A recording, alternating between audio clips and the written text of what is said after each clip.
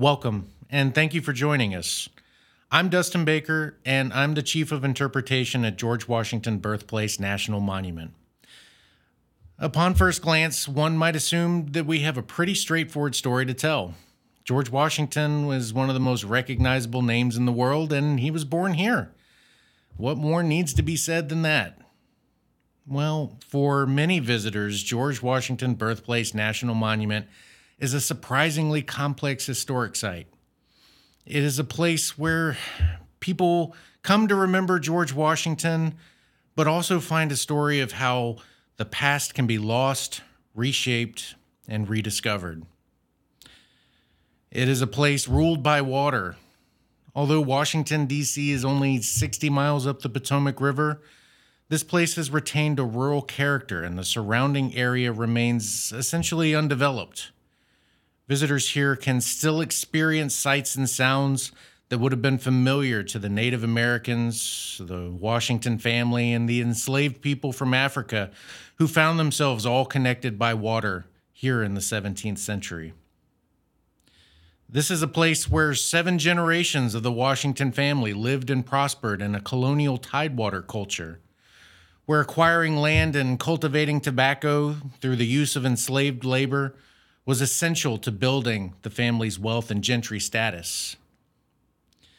This is a place that was central to one of the earliest federal efforts to memorialize George Washington during the worldwide celebration of his bicentennial birth anniversary, where inspired nostalgia and the spirit of the undertaking were more important than historical accuracy, leaving behind an interpretive conundrum that we still wrestle with today. And most surprisingly of all, this is a place where the archaeological resources that contained critical information about the lives of all who inhabited this land over time are only beginning to be understood. So, on behalf of the staff at George Washington Birthplace National Monument, join us as we share our passion for this place with our new podcast series, Upon This Land: History, Mystery, and Monuments.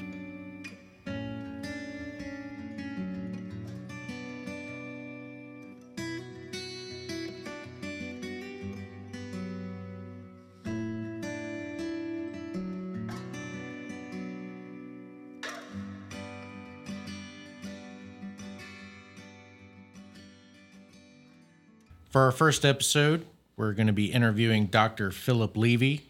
He's the author of a new historic resource study for the park, which is titled Upon This Land: 7 Generations of the Washington Family and the Residents of Pope's Creek and the Maddox Neck. And you might find that title familiar because it's the direct inspiration for the title of our podcast series.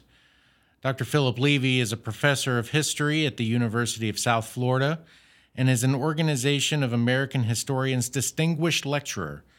He is the author of several books, many of which deal with George Washington, both as a person and a national icon. Where the Cherry Tree Grew, The Story of Ferry Farm, George Washington's Boyhood Home, and George Washington, Written Upon the Land: Nature, Memory, Myth, and Landscape focus on the places of Washington's childhood. The Permanent Resident: Excavations and Explorations of the Life of George Washington, winner of the prestigious Society of Historical Archaeology James Dietz Award, explores the many sites of Washington's life and how their stories have been shaped by archaeology and issues of memory and commemoration.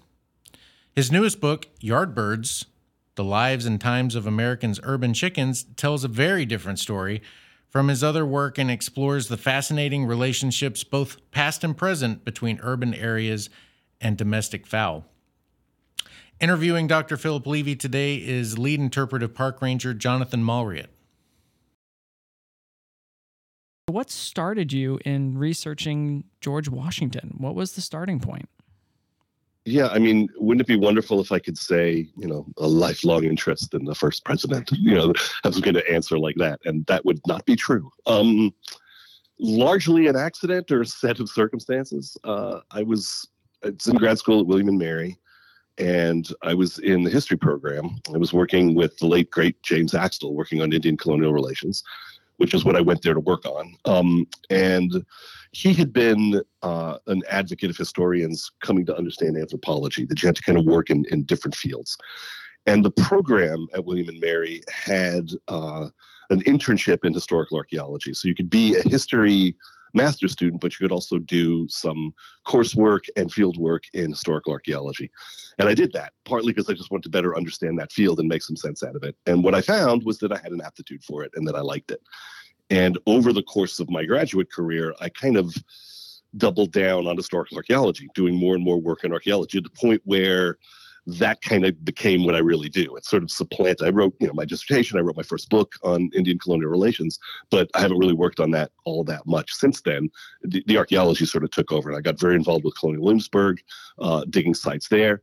And during that time, I worked with David Maraca, who was a staff archaeologist at Colonial Williamsburg, the guy who kind of ran the sites that I was working on, the guy who was supervising all this.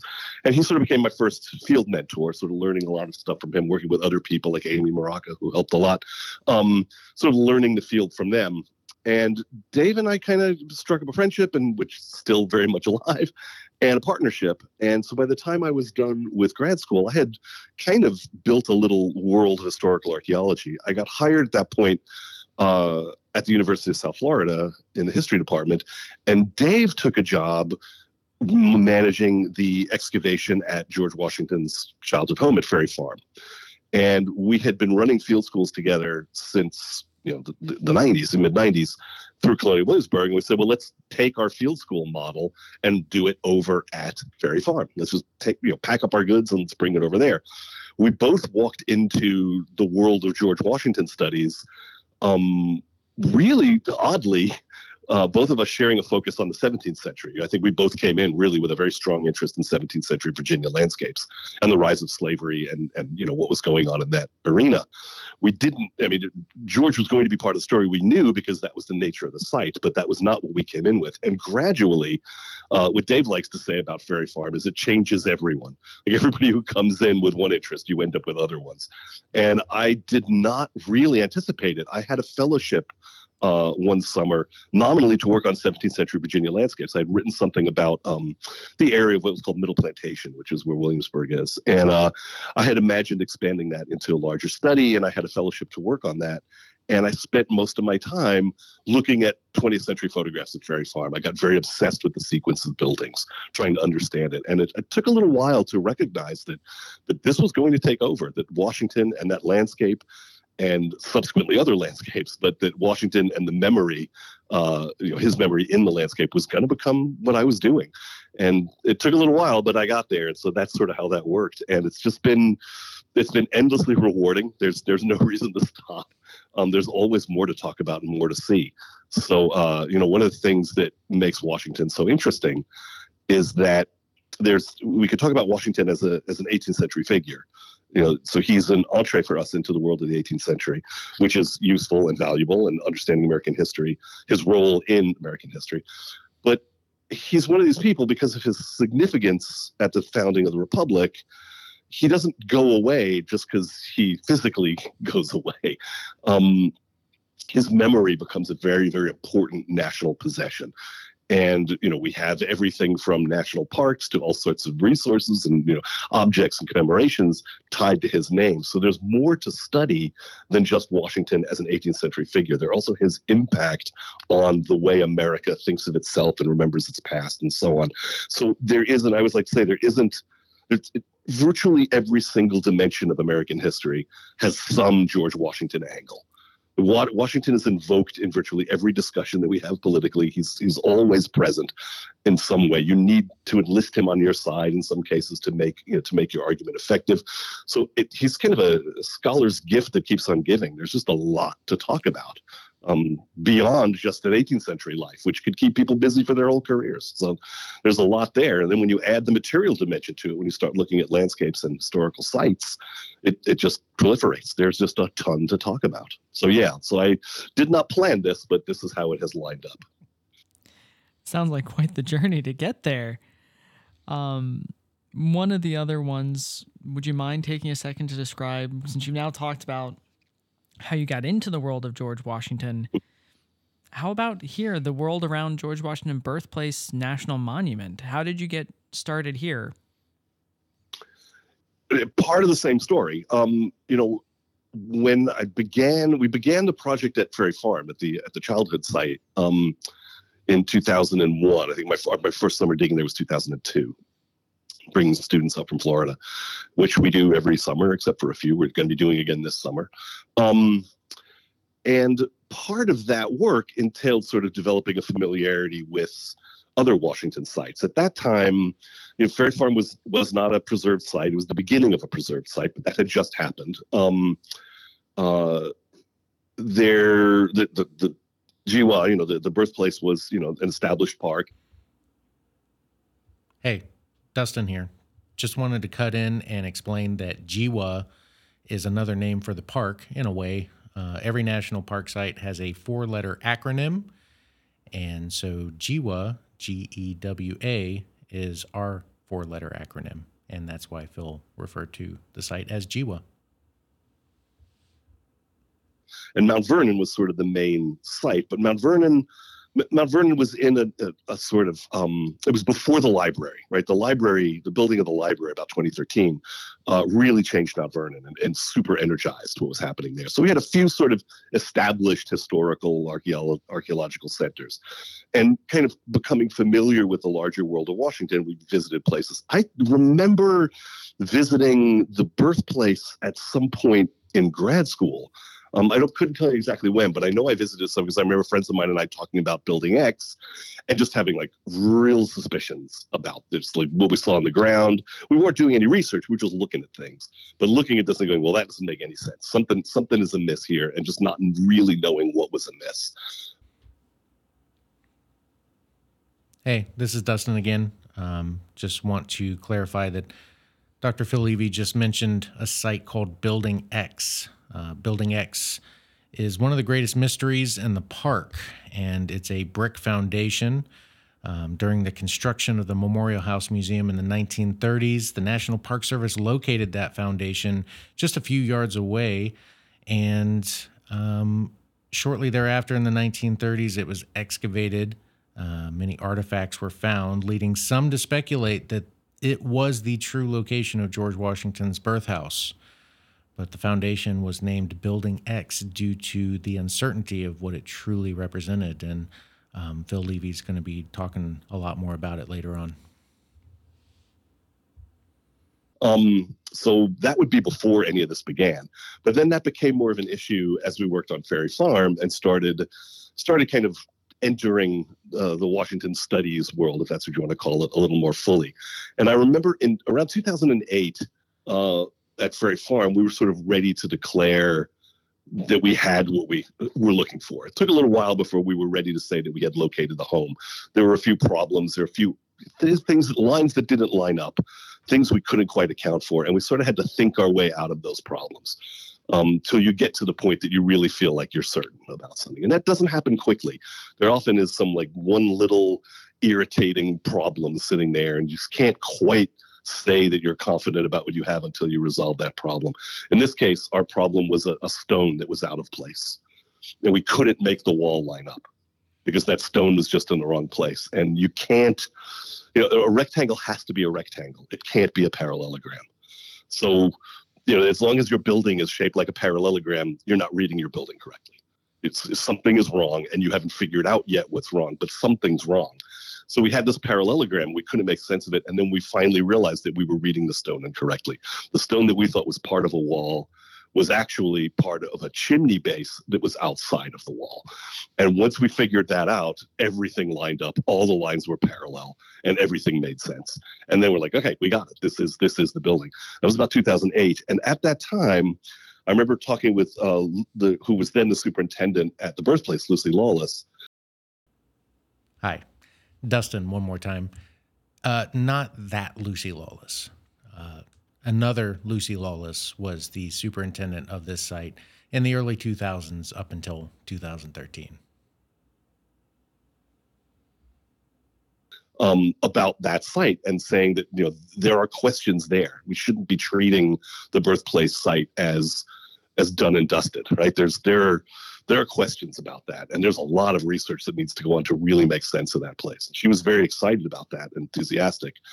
And it was beginning with her, but also, carrying through. She set in motion finding the money that enabled the 2013 and 2014 reassessment of the archaeological record that we were able to do with some graduate students, to really begin to say, all right, what is it that we know? Like, what did the 1930s record tell us without sort of the overlay of the discussion of the 1920s and 1930s? And that really sort of started everything in motion and got us to where we are today. I was gonna say, that's quite a journey as well on that. And it's really, that's what all this stuff is like. It's always like this. It's always really just cool like seeing how connected they are and how the world has been. As you said, you can always trace a connection to George Washington, it seems like. Yeah. Now, with all of that connections to George Washington, we know one of the books that you wrote several, but Where the Cherry Tree Grew, tied in with that very famous myth. How do you separate fact from fiction? If there's so many people writing about George, there's so much out there. How do you separate that? Well, how, as a question, sort of supposes that you can, right? I'm not sure you always can. Certain kinds of stories take on lives of their own, and they just become facts simply by repetition, right?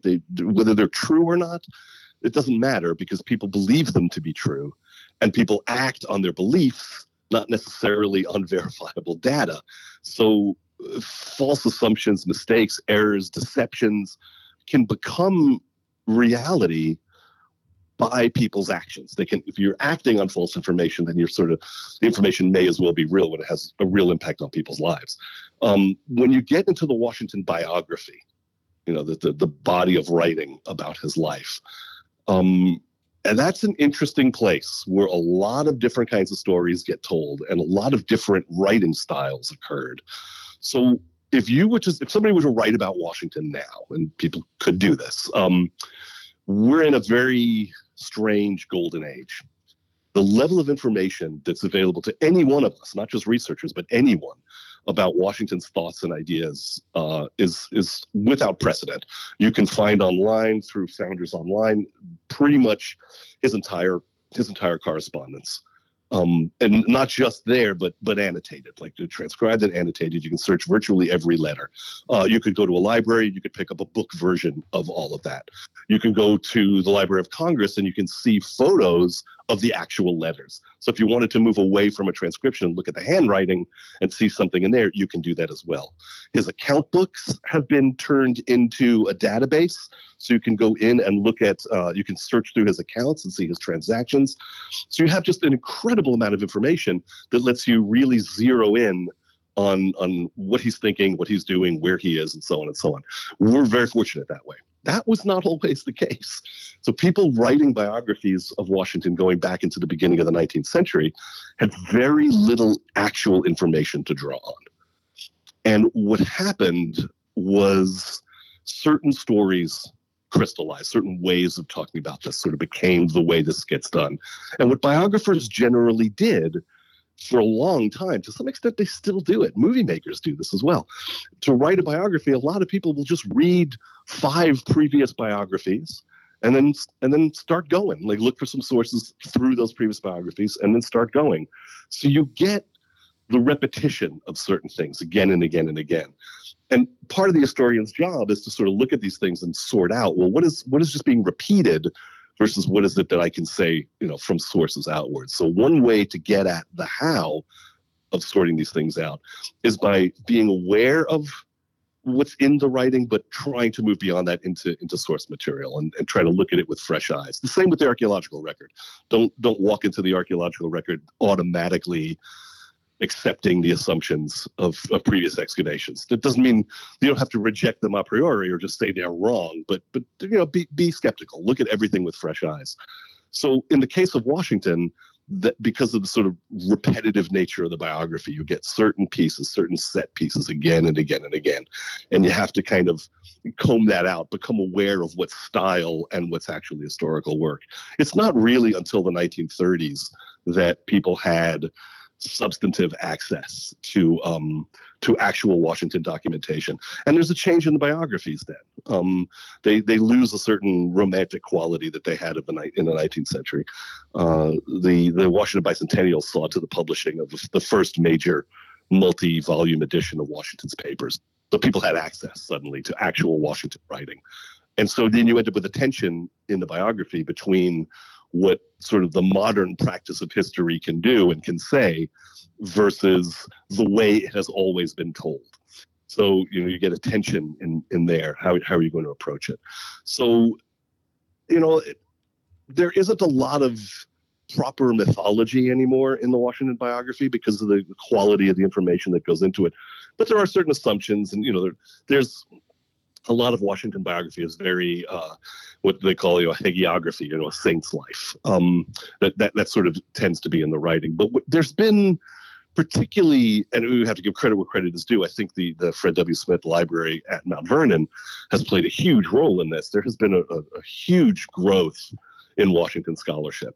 So there's a lot of really creative, inventive material out there that's working away from biography and working into sort of how does Washington fit into a variety of different kinds of questions.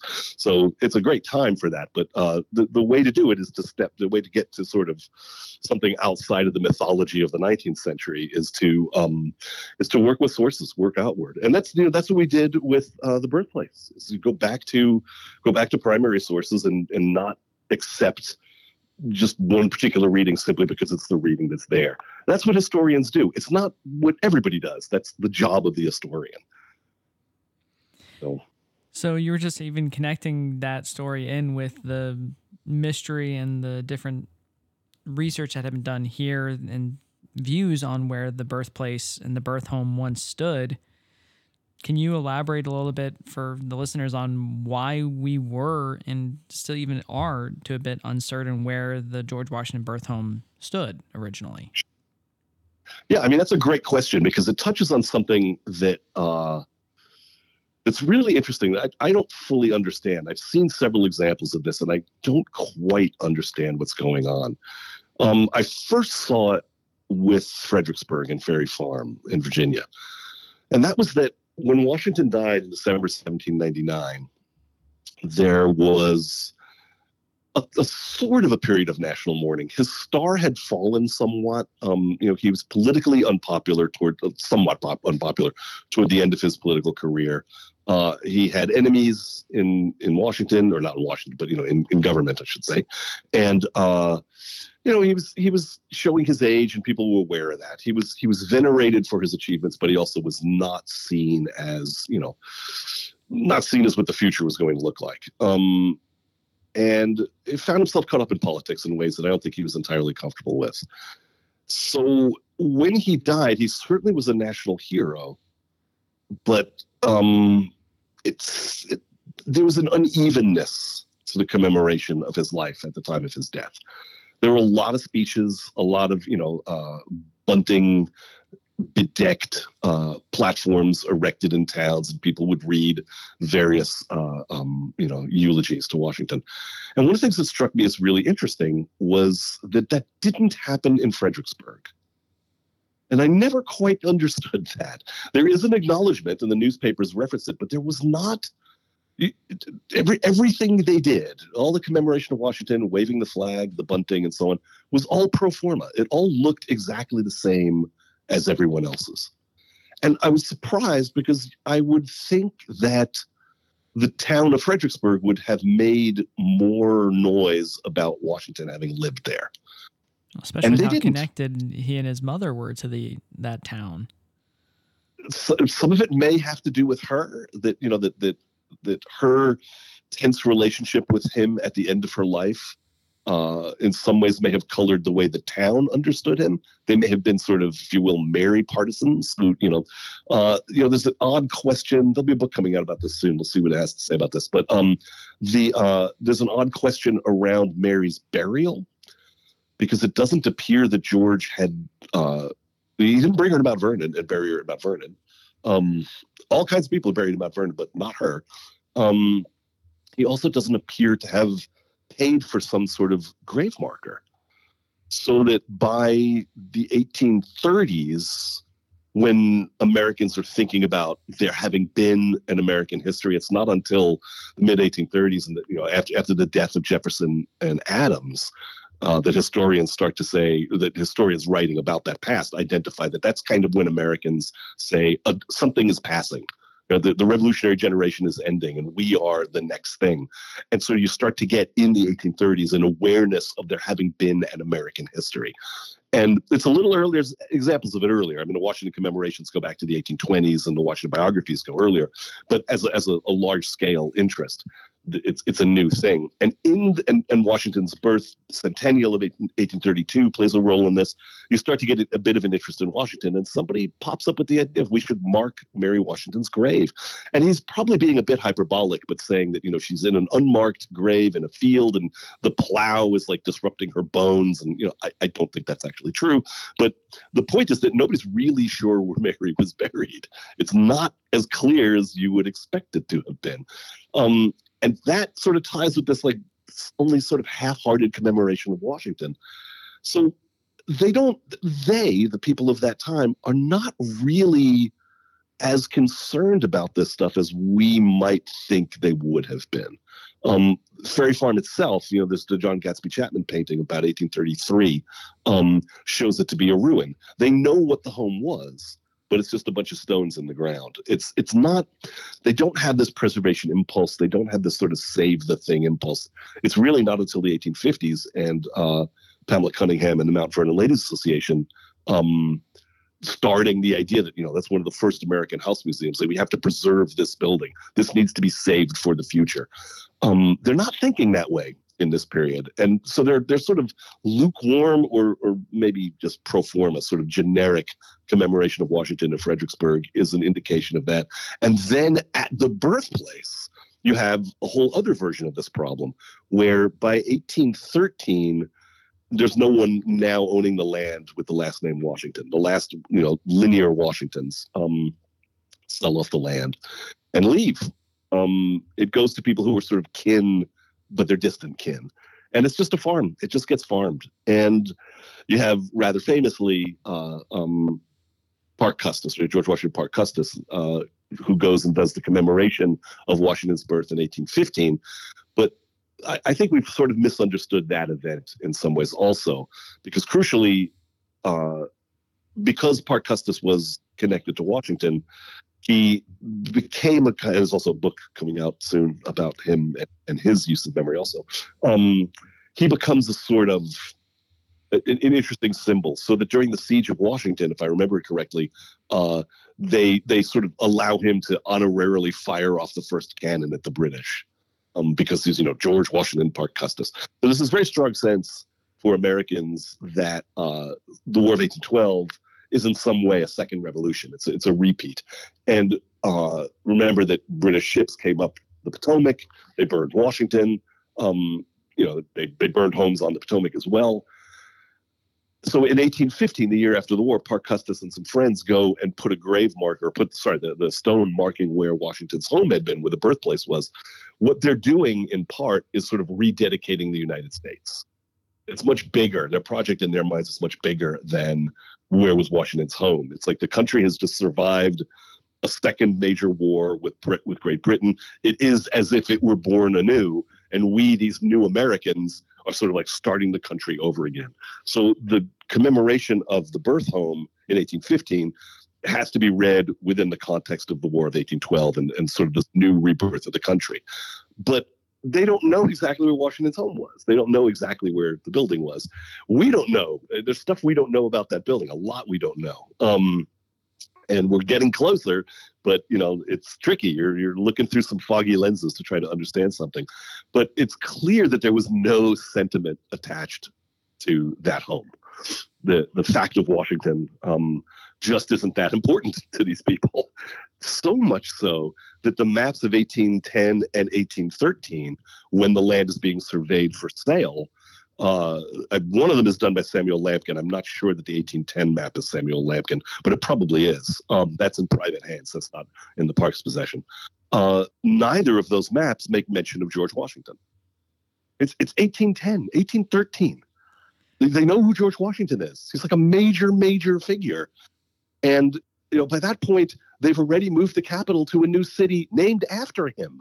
So these are the people who, live in the world where he was born. These are people who claim kinship to him. But when they draw the map of the land, they don't even refer to them at all. They're that surveys are functional documents. You don't do things on surveys you don't have to. It's also possible that everybody just knows this and nobody's really sort of paying that much attention. The only thing you get is a little area sequestered off where Parke Custis says, where George Corbin Washington says he keeps a little square where he says the birth home was, and he keeps the cemetery. The cemetery out on the park grounds now is the same cemetery, but it wasn't marked. There was no wall. The wall is a product of the 1920s and 30s. So that area was safe for the family when they sell it all off. But there is a lot of uncertainty as to where exactly the building was, because for whatever reason, it just wasn't worthy of their memory. They moved on. So it's only later that people turn around and say, actually, this stuff is very important. And it's interesting that there's another map from the 1850s around the time that they're commemorating Mount Vernon. And that map says, all right, George Washington. But the one that's closer in time to the Washington family doesn't mention it at all in any meaningful way. So they are not particularly interested in recording or highlighting or commemorating these things. And they were the ones who were there to see it, and they didn't do it. So we get a gap, right? They could have answered so many questions for us. They could have made our lives really easy, right? Maybe less productive, but certainly easy by marking these things, by recording them in some way. They just didn't. And so we're left decades later with people now, by the 1850s, wanting to know this information, but not having a direct connection to get it. And they start guessing. They go with what they have, and they just start taking their best guess. And they get some things right, and they get a lot of stuff wrong. So you've really been the spearhead here on trying to find where the location is of the birth home, or even know more about it. Can you tell us about that search and all the different stages that's gone through, the highs and the lows, and how that journey's gone? Yeah, and we're still not quite there, so I don't want to get too far ahead and make claims that that I might regret later or that are contradicting what other people are saying. We're still in a sorting out process. So I'll reserve a definitive judgment. There has been way too much confidence in this whole discussion over the years. Way too many people absolutely confident that they know what X or Y is. And maybe we want to be a little bit more restrained, a little bit more reserved. I think there are things that we can dismiss immediately. There are things we can agree upon immediately. And one of those, very important one, is that when you are out on the historic land at the birthplace, you are on the Washington family home lot. Like that I think we know. I don't think anything can disrupt that. So there's a difference, though, between knowing that you are on the home lot versus this building was this thing and that building was that thing. That I think we're a little grayer on. But there's no question that the park grounds are the grounds. So anybody who comes to visit, they are on that site. When they look out at Pope's Creek, they are seeing the view, right? That is all absolutely 100% real. So we don't have to worry about any of that. I mentioned that because that was a big concern in the 1920s and the 1930s. They were not so sure. And a lot of the work they did then was specifically to make the case that was the land. So a lot of their research was focused on chains of title and land deeds because there were contenders. There were people who made arguments, some interesting, some less interesting, about where Washington may have been born. There are several contenders in the 1920s for the possibility of Washington's birth site. I don't think we worry about that anymore. I think we know where we are and that the Park Service owns that land and curates that land effectively, and that is the place. So we should not be worried about that. Now, how that landscape functioned, what buildings did what on that landscape, what dated to when, it's a much trickier question. So we don't necessarily have, the clarity we will want on that. But what it comes down to, and I think part of what motivated me in this is the way that the story of the birthplace site had been told for a long time was one of sort of commemorative error and then correction. And everything focused on the memorial house. And interpretation of the memorial house was very much sort of, well, here's this 1930s, 1920s commemoration, and it got things wrong in these ways. And I think there's more to say than just that. And for a while, that was kind of the main focus. This like they got it wrong, and then it's been corrected with this building, which, the Building X features, which would be fine if one had absolute confidence in those identifications. It's not quite as simple as that.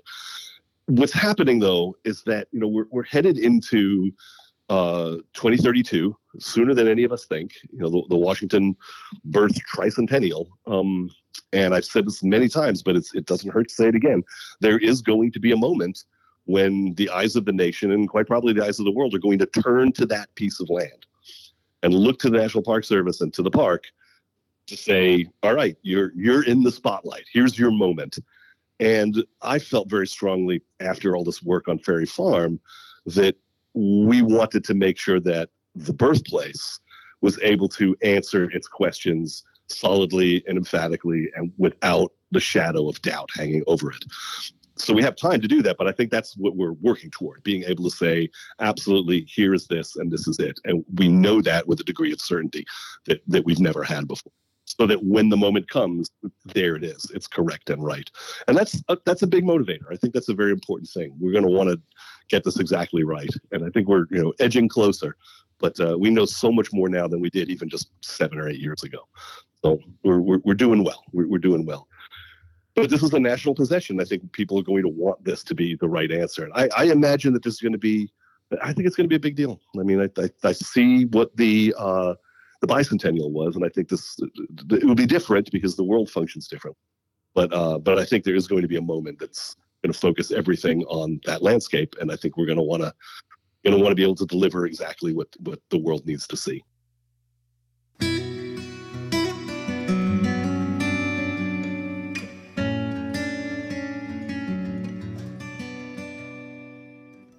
Thank you for joining us for our first episode of Upon This Land, History, Mystery, and Monuments.